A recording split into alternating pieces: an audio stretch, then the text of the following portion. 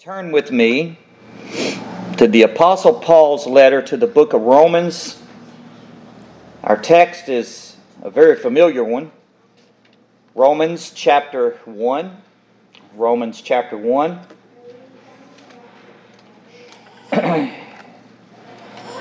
These two verses stand out.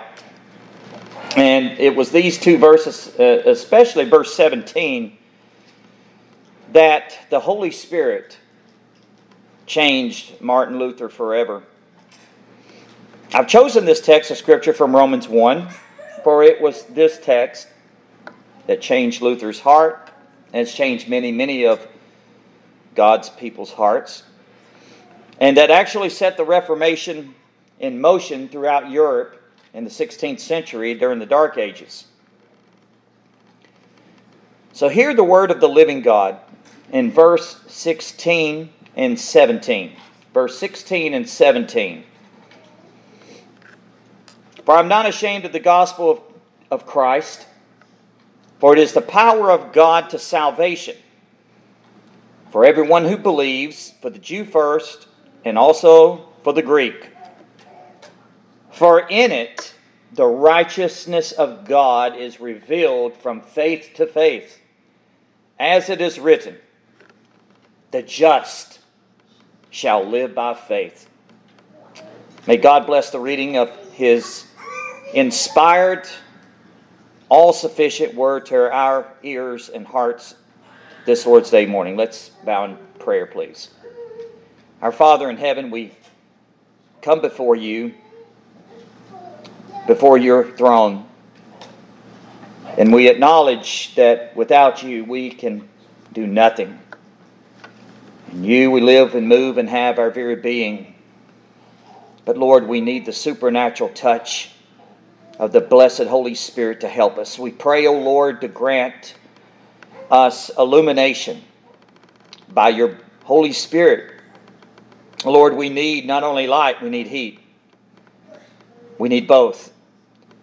So, Father, my prayer this morning is save each and every one of us from apathy, for being over familiar with your word and this glorious truth in which we will hear this morning. Lord, we've heard this text read and this glorious word preached and explained many times. But Father, I would pray only you have the power through your blessed word and through your Spirit to take it from our ears to our hearts. There's nothing new here. It's just a wonderful, glorious truth of the old paths that's set before us. So Lord, I would pray, give us fresh eyes and ears to see and to hear and to behold the beauty of the gospel of Jesus Christ. And Lord, warm our hearts with it. Encourage us. Lift up our heads. And most of all, may the Lord Jesus Christ be lifted up and draw all to yourself. Lord, we pray that you be glorified. And we ask this for your honor and your glory through your Son, the Lord Jesus Christ. Amen and amen. Let me first give you a background to where the Apostle Paul is going with this wonderful text. The Apostle in his letter has just greeted the Christians in Rome in verse 7. Verse 7 says, to all who are in Rome, beloved of God, called to be saints, grace to you and peace from God our Father and the Lord Jesus Christ. He's given thanks for them in verse 8, and then he says, first I thank my God through Jesus Christ for you all, that your faith is spoken of throughout the world. Think of that. Their faith is spoken of throughout the world. And then he holds them to his desire to come and visit them. In verse 11 he says, for I long to see you, that I may impart to you some spiritual gifts so that you may be established. He was very concerned for their establishment in the faith. He's praying for this, and incidentally, that prayer of the apostle was answered. Probably not the way that he thought it would be, though. He was to visit the church in Rome, but he comes as a prisoner in chains. I want you to think of that. He comes as a prisoner. But yet he's not a prisoner of men. He knows this. He says, I'm a prisoner of the Lord Jesus Christ.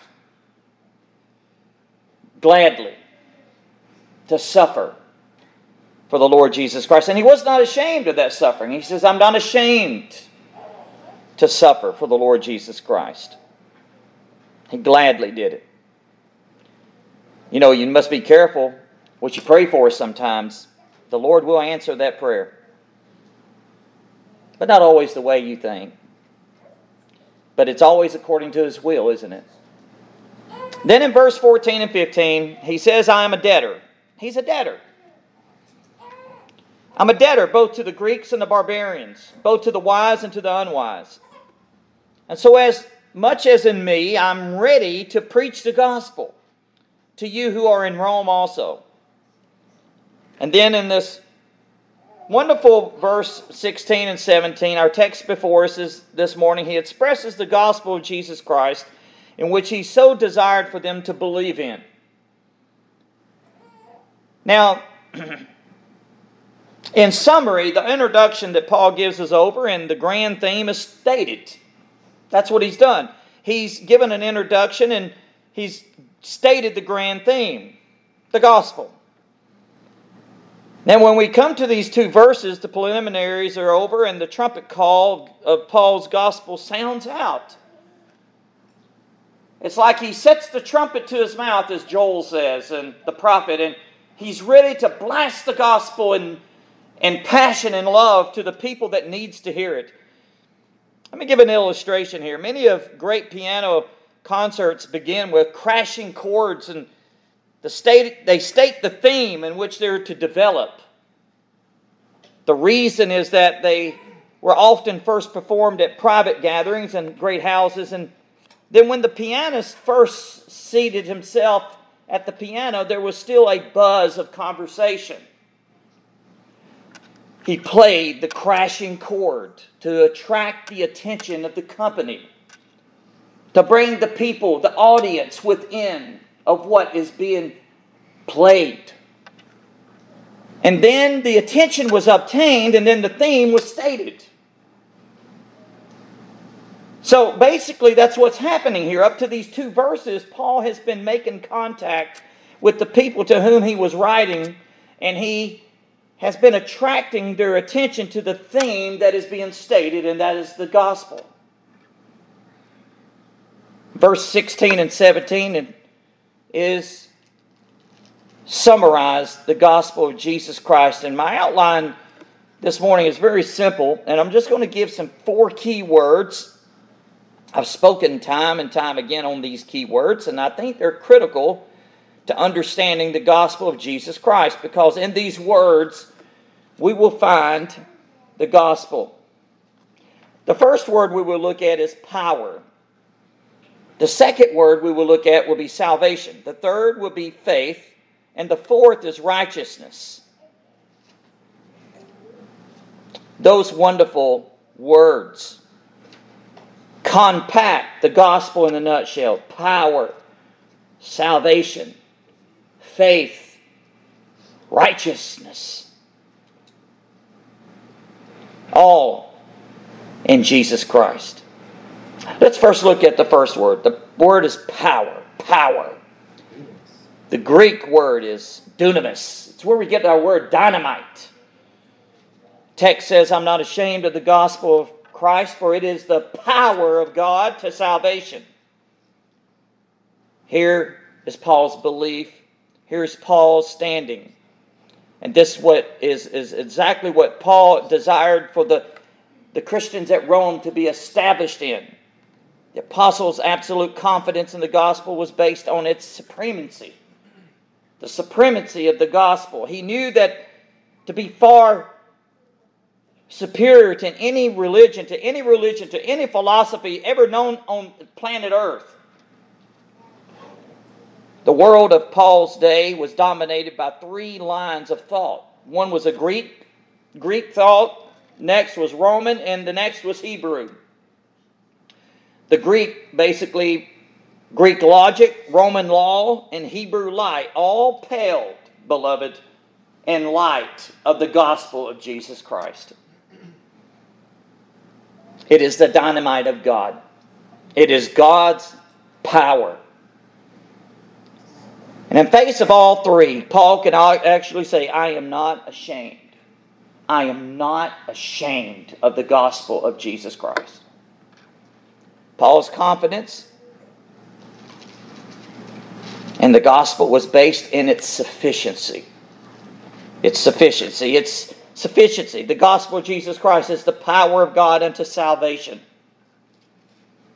Commentator John Phillips says this: the world does not need a better system of education, more social reform, new ideas of religion. It needs the gospel. The gospel message grips the mind. It stabs the conscience. It warms the heart. It saves the soul. It sanctifies the life. It can make drunken men sober, crooked men straight, and prolificate women pure. It is a message that is sufficient to transform the life of any who believe in it. It is the power of God unto salvation. It is the power of God unto salvation. So the gospel is defined in terms of power. It can, in other words, what does power do? It does something. It's like an explosive. It's not just a mere ornament for us to just sit back and say, okay, it's an ornament like to put on a tree. It does something. It has the power to illuminate. It has the power to transform. Not simply just a pleasing story, not only an interesting system of philosophy, God forbid. Paul says it is the power of God. Think of that, what I'm saying. Within this gospel of Jesus Christ is the very power of Almighty God. And God's power is unlimited. It is the power of God unto salvation, the Scripture says. It is the living and the powerful Word of God. It is the kind of power in His Word when God spoke, and when there was nothing at one time, then God but God. And when He spoke, something came into existence. Everything that we see on this earth, this planet Earth, God spoke it by the sheer power of His Word, and it came to being. And you read it in Genesis, let there be light, and there was light. Within the Word of God, it's all powerful. It has the power to create. It has the power, in the Greek word, the dunamis, the dynamite. The gospel of Jesus Christ carries with it the very omnipotence of God itself. You see, the gospel of Jesus Christ is all sufficient. It is effective. It's transforming. The power of God is behind this word. What kind of power? The power of God that acts. The power of God that works. The power on the human soul that imparts life to the dead. That raises the dead to life and give light out of darkness. Giving understanding to the ignorant. Wisdom to the foolish and belief to the unbelieving. All of which the aspects of regeneration, of new birth, in which we've been looking at from John chapter 3, comes. The regenerate power of God is all in the gospel of Jesus Christ. And that's why Paul says faith comes by hearing, and hearing by the word of God. I think every day when I hear God's word audibly, I put it on my truck heading to my job, the first thing I do in the morning.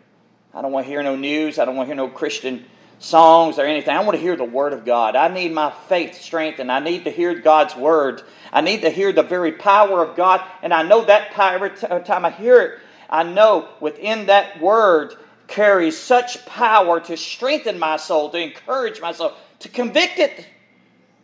But at the same time, it gives me strength for the day to carry me through. Psalm 19:7 the law of the Lord, or you could say the word of the Lord, the law of the Lord is perfect, converting the soul. If we want to see souls converted, it will be through the Word of God. It will not be through our so-called wise words. It will be through the Word of the living God. 1 Corinthians 1:18, the Apostle Paul says, "For the word, the preaching of the cross, is foolishness to those who are perishing, but to us who are being saved, it is" what? The power of God. The preaching of the cross, the preaching of the word, is the power of God. Jeremiah the prophet in Jeremiah 13:23 says, "Can the Ethiopian change his skin, or the leopard his spots? Then you also can do good who are accustomed to do evil." You see, it is not within our power, our willpower, to change our own sinful condition, our sinful nature, our depraved fallen nature. No, it is the power of the Word of God that only can reach in the darkness of the cavity of the soul of man and convert him. And rebuking the Sadducees who tried to entrap Jesus many, many times and tempted him, Jesus told them in Matthew 22:29, "You are mistaken.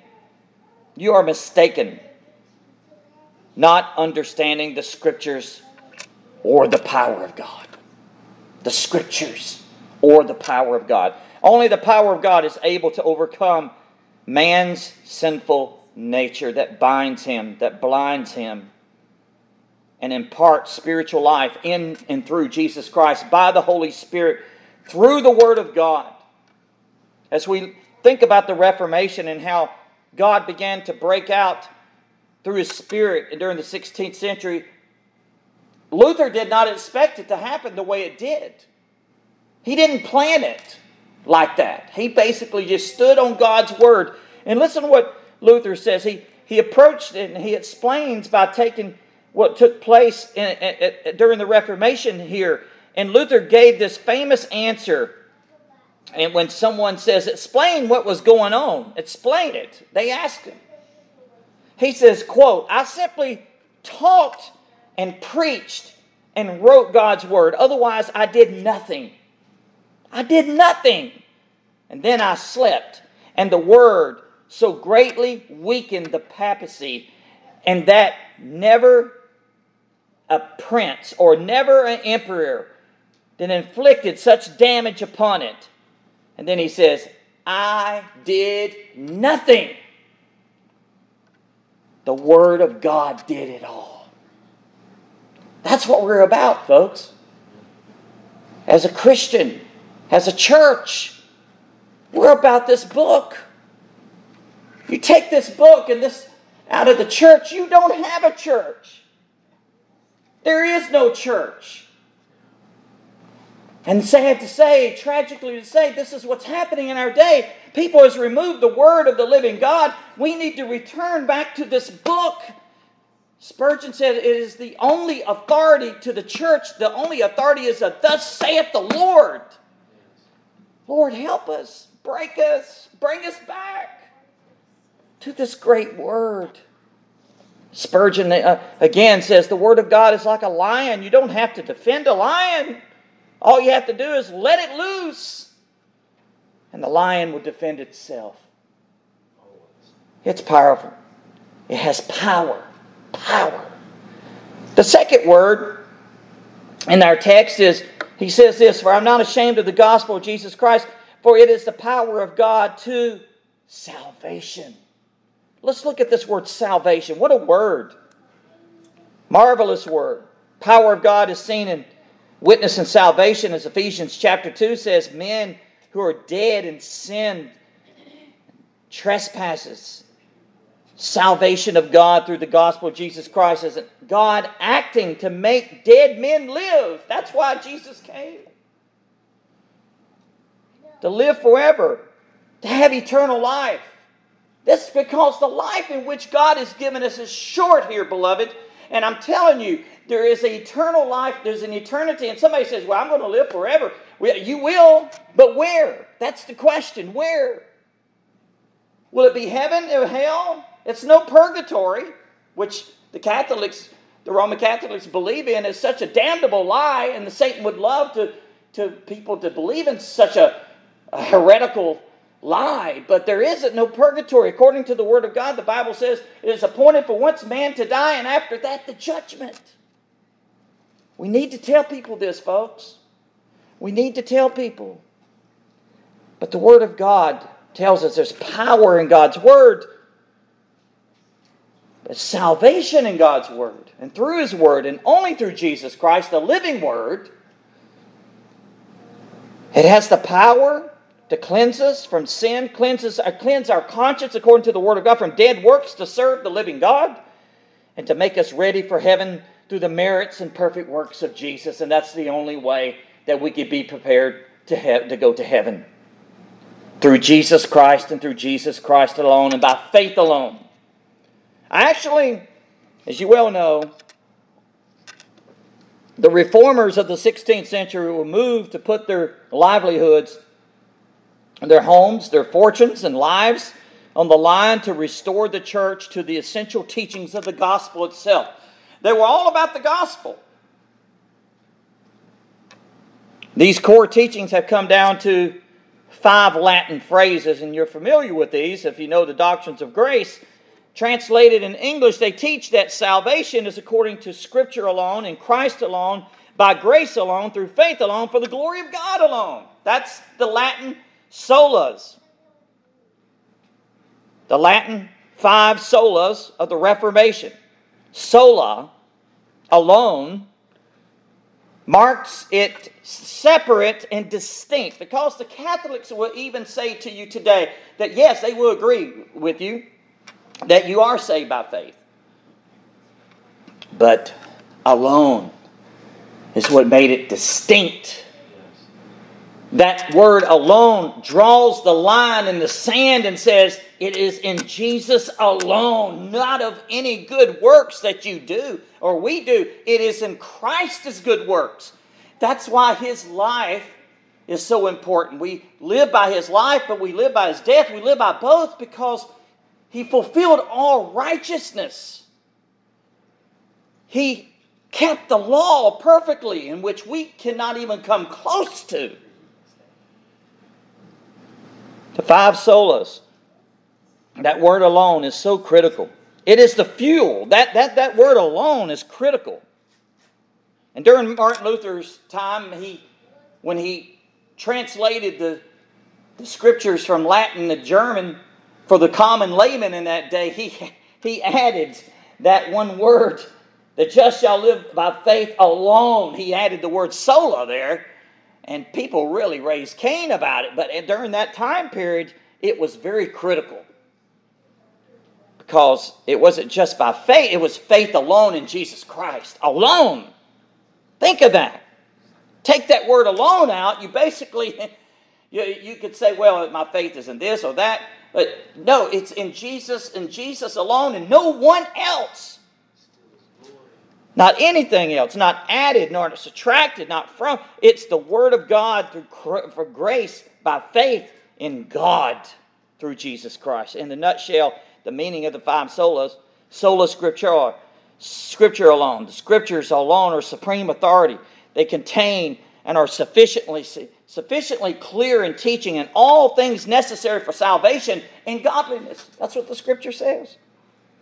Solus Christus, Christ alone, basically says our Savior and Lord and the mediator, the Lord of the church, the anointed one, Christ, has accomplished the necessary work for our salvation, and it is complete in full atonement, and nothing else can be added to it or taken away from it. It stands what? Alone. Isn't it wonderful? When Jesus says it is finished, what is basically saying? Paid in full. Nothing else. He did it all. Sola grata. By grace alone, we are sinners. We cannot contribute anything to our salvation.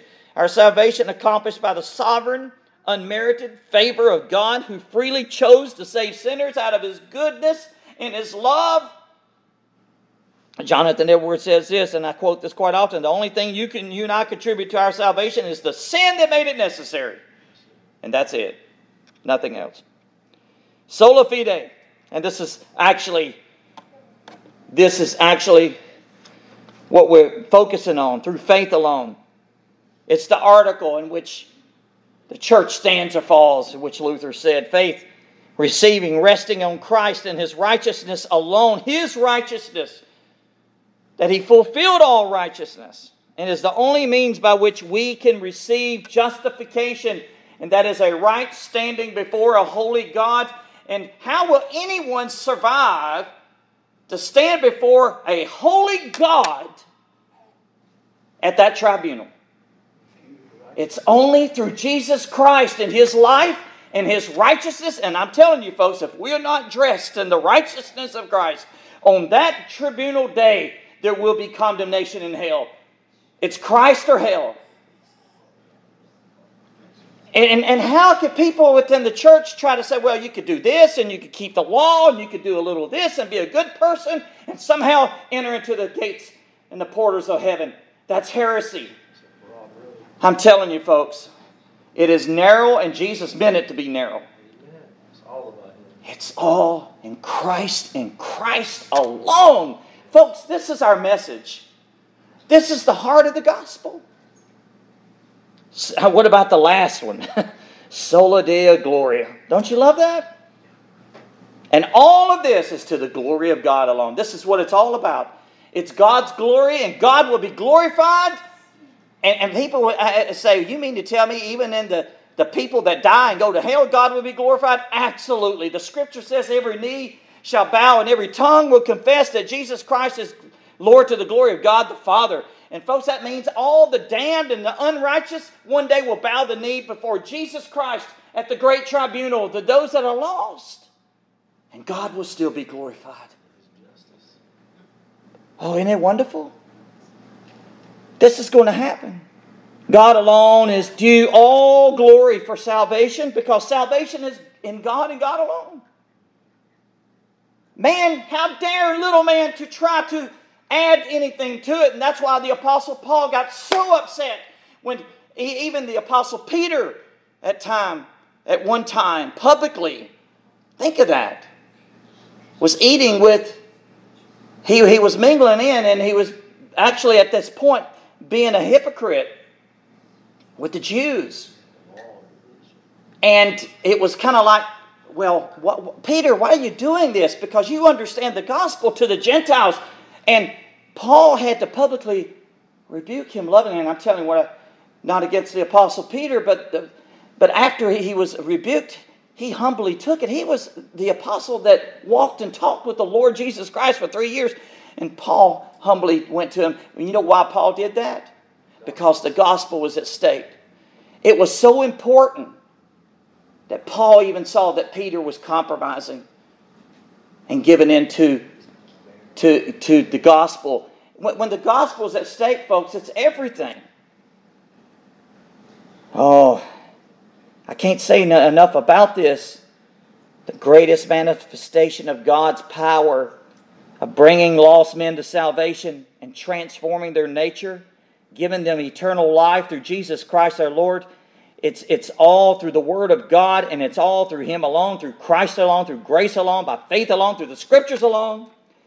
All for the glory of God alone. The word salvation is a beautiful word. It literally means deliverance. Deliverance. God is a God of deliverance. Brother Keith brought that out this morning, that God is a God that delivers. The psalmist speaks about God is a God of deliverance. David, when he was a shepherd boy, that's what it all was about. He was so upset that those heathen Philistines was just mocking God's name, and he said, that's not going to happen. God will be glorified. This word deliverance is used 18 times by the Apostle Paul in the New Testament, 5 times in Romans. The verb 29 times by Paul, 8 times in Romans. We learn the psalmist that despite their rebellion, the people of Israel, God saved His chosen people for the sake of His holy name, that He might make His power known in all the world. That's the reason why. God, as God incarnate, Jesus Christ came and manifested His divine power in healing diseases, restoring the crippled limbs, opening blinded eyes, raising the dead, stilling the storms, calming the storms, casting out demons. Jesus Christ, as the King, came to restore and to rescue people from ultimate penalty, from the sin in which the spiritual death intended and tormented eternal separation from Him. That's why Christ came. To seek and save the lost. And when we see these lost people that are dead in trespasses and sins out there, we should have pity on their souls and say, look, there is an answer. There is a hope. There's a living hope you can have. Through Jesus Christ and through Him alone, by the power of His Word, by believing in Him, it can be saved from sin, from Satan, from the judgment to come, from the wrath of God. Flee from the wrath of God. And Jesus Christ is the one that we fly to flee from that wrath and from eternal spiritual death that looms over mankind. Folks, isn't that good news? Isn't that good news? Isn't that worthy? There's no greater news. In a world, all we hear is bad news, and a lot of bad's been going on, hasn't it? Let's stand up for the good news. Let's not be ashamed of the gospel of Jesus Christ, for it is the power of God unto salvation. Salvation is God's achievement, not man's attainment. Salvation is God's mighty power reaching down through the cross of Jesus Christ and lifting up the poor sinner out of the pit of sin and setting him on the rock of ages. Makes me think about how David extols God in Psalm 40, verse 1 through 3. You could turn with me there very quickly there. Let's look at that wonderful psalm. I'm thinking about it. And I can't help but think about it. It's one of the beautiful psalms. And listen to what David says. I waited patiently for the Lord in Psalm 40, verse 1. And He inclined to me, and He heard my cry, and He also brought me up out of a horrible pit. Can you sense the heart here? Can you sense that everything that is being done here is God's deliverance and salvation? He brought me up. He brought me up out of a horrible pit. He brings me up out of a horrible pit. Out of what? The miry clay. What does clay do? He's talking about like quicksand. It makes you sink, and then man is sinking in horrible thick clay going down. But God brings him up. He takes his arm to bring him out. Set my feet upon a rock. Listen to that. And throughout the Scriptures, the Apostle Paul even says, that rock is Christ. That rock is Christ. He set me on Christ. And He established my steps. And He even put a new song in my mouth. And He prays to our God. And many will see it and fear and will trust in the Lord. Listen to that. That's salvation.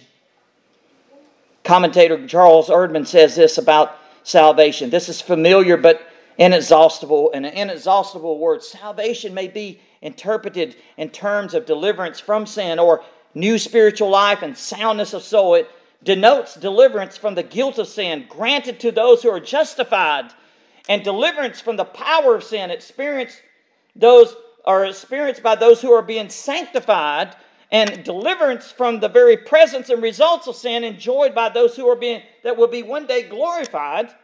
And thus salvation may be regarded as past, present, or future. In the first aspect, this theme is expanded in the opening 5 chapters of this letter. And in the second and the third aspects, it's developed in the 6th and 7th and 8th chapters, talking about Romans. However, as a life of holiness and service, salvation is set forth in the closing or practical portion of the epistle. Thus, in the widest use of the term, salvation may be interpreted to include all that a believer receives through faith in Jesus Christ, and from the time he is pardoned as a penitent sinner until he realizes his fullness, blessedness, and eternal glory forever and ever. Amen? So salvation is through and only through Jesus Christ and God's powerful right hand that He has accomplished through the cross of Jesus Christ. And not only through the cross, but through His perfect life. His whole person, His whole life is all summed up. Salvation will come to men no other way but through only and through faith alone in the person and works of Jesus Christ. He lets down His arm to lift men up through Christ. God's salvation brings deliverance from the spiritual infection of this perverse generation, from lostness, from sin, and ultimately from the wrath of Almighty God. And that's ultimately what we're saved from, isn't it? We're saved from sin. That's what Jesus does and accomplishes. Matthew 1:21 says this, and she, speaking of Mary, she will bring forth a son, and you shall call his name Jesus, for he shall save his people from their sins. Wonderful, isn't it? From their evil self-indulgence, from a self-centered life, and from the darkness of false religion. That's what He saves us from. He saves us from the wrath of God. That is an eternal punishment. And all this is in Jesus and Jesus alone. I think it was Spurgeon that said, for people to reject Jesus Christ is more than just a fool. He's a madman. He's not in his right mind to back away and say, I don't want Jesus. Oh, beloved, how can people do such a thing? And all that God has done in and through the cross.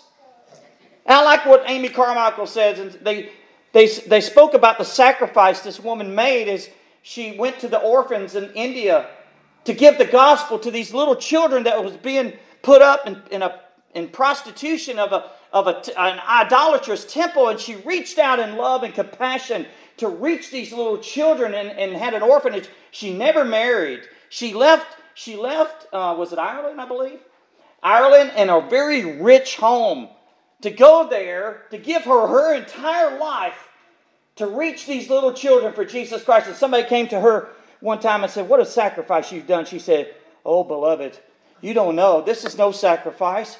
How can I call this a sacrifice when I compare all that's in the light of the sacrifice of Jesus Christ?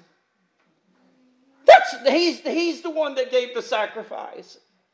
You see why she said that? She got a glimpse of the glory of God in Jesus Christ, of all that God did through the cross.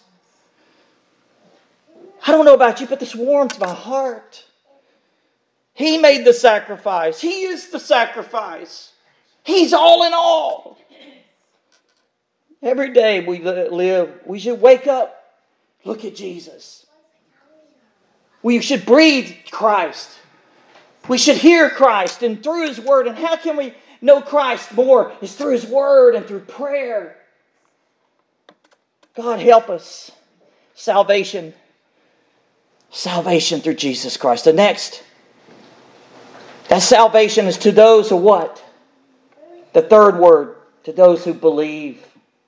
You must believe it. You must believe it.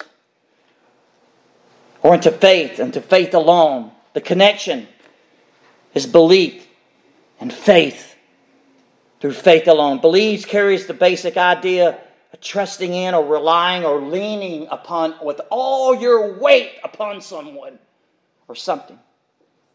It's used in the New Testament of salvation is usually always in the present tense in a continuous form, which is called, it could be translated, is believing. It's present tense. It's not a one-time act. It's a constant act. As Jesus says, he speaks about the perseverance of the saints. It's like you continue to believe. You abide. Example of this, let me give a very simple illustration. In our daily living is filled with acts of faith, really. It is.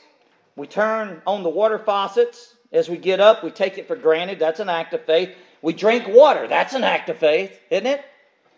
Well, trusting is safe to drink. Is it trust? Can we drink it safely? That it's not poisoned? That's an act of faith. We fly on a jet plane, don't we? And you're putting your faith in that pilot, aren't you, Brother Keith? All the way across the ocean. If that pilot loses control, it goes down or something happens. It's faith. Despite occasional disasters that happen, we trust airplanes, as I mentioned, to fly safely across the ocean to our destination. You and I go to restaurants. So that's an act of faith, isn't it? That we're not being poisoned. What did they feed us? Did they insert poison? In a sense, we all live by faith in that sense. People could not survive without having trust in these things that we take for granted so often, but we do have faith in it. But here, the Apostle Paul has in mind in our text is not that kind of faith. The kind of faith what is he talking about? In Hebrews 11:1 says, now faith is the substance of things hoped for and the evidence of things not seen. You know what he's talking about? He's talking about a supernatural faith that's a gift of God that comes from God above to us as a gift and an instrument to lay hold of Christ. Men cannot do that within themselves. No matter how much knowledge they have right here, it is a heart, because in Romans 10:9 and 10, it basically says he believes unto what? The heart believes unto righteousness. Unto righteousness. It's a faith that is not of ourselves, it is the gift of God. Eternal life is both gained and lived by faith from God in Jesus Christ. Ephesians 2:8, for by grace you have been saved through faith, and that not of yourselves. Isn't that wonderful? It's not of yourself. It's not me. It's not you. It is God's gift. It is the gift of God. That's what the Scripture says. Verse 9, not of works, lest anyone should boast. If we had just a tiny bit of works, and one day people could get to heaven and say, I had a little tiny bit in that, God. No, sir. It's not going to happen that way. God says, all that faith that He gives, it will be to His glory because it is the faith, it is a gift from God. Only those who believe the gospel are saved by the power of God. Jesus said this in John 3:18, that he who does not believe is condemned already, because he has not believed in the name of the only begotten Son of God. Jesus says in Mark 1:15, when Jesus came to Galilee preaching the gospel, the kingdom of God, He says, the time is fulfilled and the kingdom of God is at hand and has been at hand ever since He came. Repent and believe the gospel. Repent and believe the gospel. Turn from your sin and believe the gospel and lean on Christ with all of your weight. And that means I follow Him until death. Even if it means if I should die for Him. And by the way, the martyrs, that counted a great privilege. Wonderful.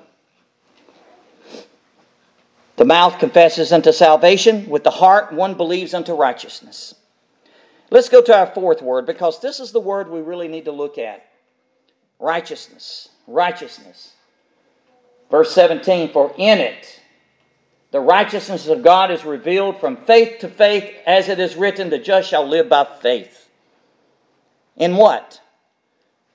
The gospel. That's what he's talking about. The gospel. The righteousness of God is revealed in the gospel. And the person and works of Jesus Christ, the righteousness of God is revealed, and the just shall live by faith. Paul explains the power of the gospel is due to the fact that therein is revealed a righteousness of God from faith to faith. One may note here, by the way, the importance of this little word, for. Don't take that little word for granted. For. Because Paul desires to preach it in Rome, for he is not ashamed of the gospel. He is not ashamed of the gospel, for it is the power of God unto salvation. And it is God's power to salvation for everyone who believes, For in it, the righteousness of God is revealed. It's a revelation. God reveals it. Have you noticed that when you give the gospel at times, there's people's blinders are still on. They don't get it. They don't understand it because they haven't seen the glory God hasn't cut their eyes on. He hasn't removed the scales. The phrase righteousness of God used in this particular verse, as I quote Luther right here, listen to this. From his commentary on Romans, Luther said this: God's righteousness is that by which we become worthy of His great salvation, and through which alone we are accounted righteous before Him. Human teachers set forth in an calculate the righteousness of men, that is, who is righteous, or how a person becomes righteous, both in his own eyes and those of others. But only the gospel, he says, reveals the righteousness of God. That is, who is righteous and how a person becomes righteous before God. Namely, alone by faith, which trusts the word of God. The righteousness of God is the cause of salvation. The righteousness, however, is not that according to which God Himself is righteous as God, but that by which we are justified by Him through faith in the gospel. Isn't that wonderful? And the Scripture says He justifies the ungodly. Romans 3. Listen to this, verse 21. And now the righteousness of God apart from the law, is revealed, being witnessed by the law and the prophets. And the righteousness of God through faith in Jesus Christ is to all and all who believe, for there is no difference. For all have sinned and come short of the glory of God. And then he says this: being justified freely by His grace through the redemption that is in Christ Jesus, whom God set forth as a propitiation, a satisfaction, by His blood, through faith, to demonstrate His righteousness. Because in His forbearance, God had passed over the sins that were previously committed. And notice what he says in verse 26. To demonstrate at the present time His righteousness, that He might be just and the justifier of the one who has faith in Jesus. Isn't that wonderful? That's the heart of the gospel. Wonderful. The righteousness of God for Luther was something that condemned him at one time. No matter what he did, no matter how hard he tried, no matter what self-denial that he would engage in, he saw the justice and the righteousness of a holy God condemning him. But when he saw it through the gospel and the Holy Spirit opened up his eyes, his blinded eyes, and took the scales away, he saw it as God provided this righteousness for him. And by the way, this is the main difference between what divides the line between the Catholic Church of Rome with the Protestants. And what we believe in justification by faith alone is that faith, that imputed by faith, and the imputed righteousness of Jesus Christ is not infused. In other words, it's not something within us, it's outside of us. It's forensic. In other words, it's judicial. It is something that God has done and He's declared you righteous. Could you think of that? God Almighty declares you righteous in Jesus Christ as you put your trust in Him. In other words, all your sin, your pardon, you're forgiven. And He clothes you with the righteousness of Jesus. So when He looks down, He's not seeing you. He sees Christ. Isn't that glorious? So at one time, Luther feared the justice of a holy God because it condemned him. Now, and actually, this is his words: I began to hate the righteousness of God until I saw for the first time that the righteousness that God demands is a righteousness that He provides in the gospel. God has provided it. Isn't that wonderful? It's provided. And quote, and when he saw that, he said this: it was like the opening of the gates of paradise. I believe it. I believed it. It was at that moment that Martin Luther was justified by faith alone and born again of the Spirit of God. The doctrine of justification by faith, sola fide, is the central affirmation of which he says, the article in which and by the church stands or it falls. Did you know this man believed so much in this, in the gospel here, and he preached it every Lord's Day? Every Lord's Day. It's the heart of the gospel. Without it, you know why it's the heart of the gospel? Because you cannot go any further from this. It must start. One godly man said this: our sanctification begins where justification ends. I think I got this right. Sanctification begins where justification ends. But justification is instantaneous, once and forever. He doesn't have to go back and do it again and again and again. And that's why the Catholics get so mixed up with this justification and sanctification. They don't know which is which, because they're taught heresy. And he goes on, Luther said this: the doctrine is the head and the cornerstone.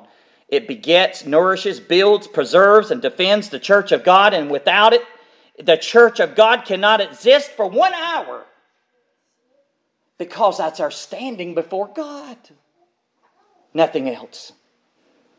Well, let me give some application to this wonderful verse that we looked at, these wonderful 2 verses. It is set before us. It is an old age question. And I must set it before you. Is this question: what must I do to be right with God? Or rather, let me ask it another way: how can I be right with a holy, righteous God? That within my heart, I know that my sins condemn me.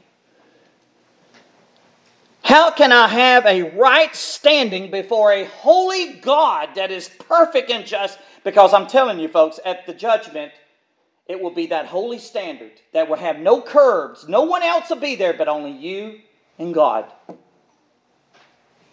How can you be right before a holy God? How can you survive a tribunal before a holy God? That's an important question, isn't it? This is the kind of question we should be asking in evangelism, right? Ask people, or like Ravenhill says, he said no longer goes up and asks people, are you saved? He said everybody's saved, from the White House to the jailhouse. But we should be asking, like Ravenhill said, 1 or 2 questions. This question: how can you be right with a holy God, being a sinner because you're a sinner? Or does Christ live in you? Because that's what Christianity is. How can we escape the eternal damnation that is hinging over and lures over people? I pray that the answer that is given here is adequate and sufficient. I believe it will be, because we have the same sure promise from the Scriptures that it's not what we do, and it's not what I have done, or what you have done, or what anyone else has done, but it's what God has done in Jesus. That's why the person and works of Jesus is everything. Justification by faith alone, sola fide.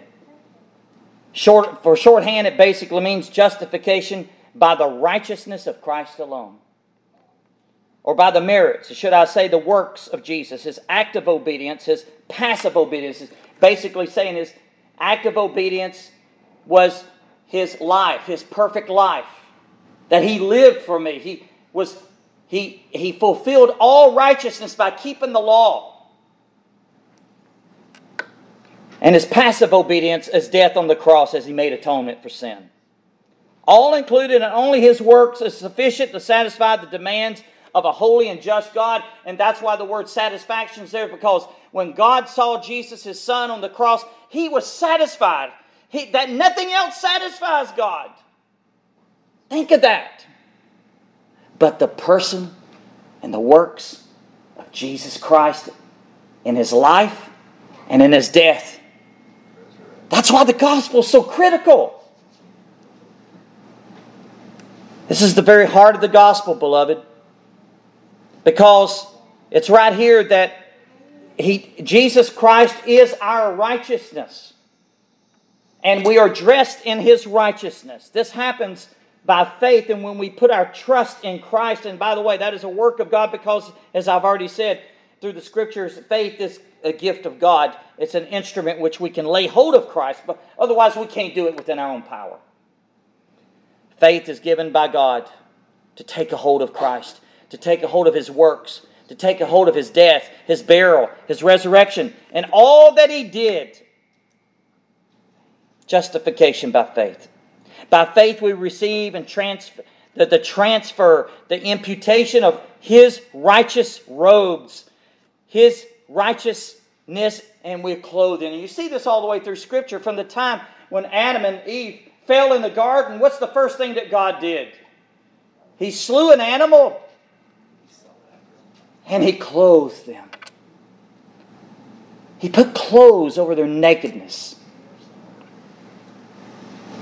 Only the righteousness of Jesus Christ. And it's a great exchange because what do? We take off our robes, our coats, our clothes, and we say, Lord, it's filthy. It's our righteousness. Our righteousness is filthy rags before God. So, only the robes of Christ, and as 2 Corinthians 5:21 says, for He made Him, God the Father made Christ who knew no sin to be sin for us that we might become the righteousness of God in Him. And then you and I could say with Paul in Philippians in chapter 3 verse 9, and be found in Him, not having my own righteousness which is from the law, but that which is through faith in Christ, the righteousness which is from God by faith. By faith. As an old Puritan quaintly defined it, the righteousness of God is the righteousness which God's righteousness requires Him to require. That is, an infinitely holy God can require of man nothing less than a perfect righteousness, as man cannot attain this by himself. Thus God provides it for him. Isn't that glorious? Double imputation, folks. Double imputation. Jesus took our sin. In exchange, God gave us His righteousness. That's why Scripture says that Christ became sin for us, that we might become the righteousness of God in Him. It's glorious. It's glorious. By faith. By faith. Well, folks, as Luther said it, when God reformed the church through His Word, Luther got it right, didn't he? He said, I did nothing. But the Word of God did it all. God raised up that man and just used him as an instrument. Not that Luther would have attention, but that the Word of God and God would be glorified. As the old hymn says, not the labor of my hands can fulfill the law's demands. Could my zeal no longer know? Could my tears forever flow? All for sin could not atone. Thou must save, and Thou alone. Let's brand that in our memory. Let's say, Lord, put this before me. Scripture alone, Christ alone, grace alone, through faith alone, through the glory of God alone. Let me ask you a personal question. Are you trusting in God through Jesus Christ for this great salvation this morning? This is a critical question. Have you trusted in His righteousness that is provided through God and Christ? Have you trusted in this? Have you repented and believed in the gospel today? Today's the day of salvation. Don't listen to the devil. I'll put it off tomorrow. Another day and another day and another day may never come. Today is the day of salvation. Always the present. And all, beloved, that will matter on the judgment day is that trusting in Jesus Christ alone and being dressed in Him alone. Only 2 days, as Luther said on his calendar, as far as he was concerned. Today and Judgment Day. That was it. Have you put your trust in the Lord Jesus Christ? And have you found His great mercy in Jesus Christ? Have you found mercy and compassion through Jesus Christ? Because it's there. And one day, God's Spirit will not always strive with man. Jesus Christ will come back in power and great glory, and it's going to happen quick. It'll be over. Don't put it off. Put all your trust in Jesus Christ. And if you don't have the power to do that, call out to God and say, Lord, I don't have the ability. And this is actually the right prayer. I don't have the ability. I have nothing to contribute but my sin. I could do nothing for my salvation. I just fall on my face, and Lord, have mercy upon me. And as Jesus said, the man that cried out to have mercy and he smote his breast, he said he went home justified. The thief on the cross is a perfect example of God's sovereign grace, isn't it? Remember me.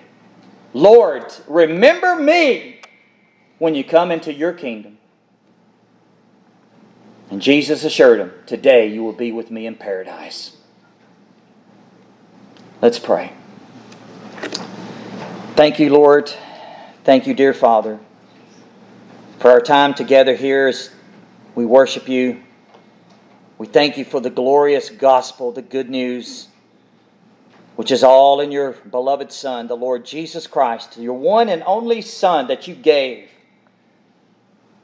on that cruel cross to pay the ransom. Not only did He die for us, He lived for us. Therefore, we could be dressed in His righteousness.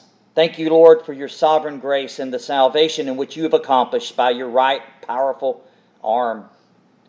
And Lord, we rejoice today that Jesus Christ came into the world to save sinners. Sinners like all of us. And thank you, Lord, that He came to redeem us by His precious, precious blood. For He will save His people from their sins. That's the guarantee we can have. A sure word that will never fail. And we can count on it. We can reckon on it. We could be sanctified because of it. We could be saved because of it. We will be glorified because of it one day. And we stand on that word, Lord. And we thank you for your Son. And Lord, we would pray, ask, oh Lord, make us a congregation of sinners, saved by your redeeming grace, that delights in your grace, that delights in you, and who can never, ever get over the gospel of Jesus Christ. May we never get over it. For it transforms our life forever. By your power of your Holy Spirit and through Jesus Christ and through your word. And we ask these things for your glory and honor. In Jesus' name I pray. Amen.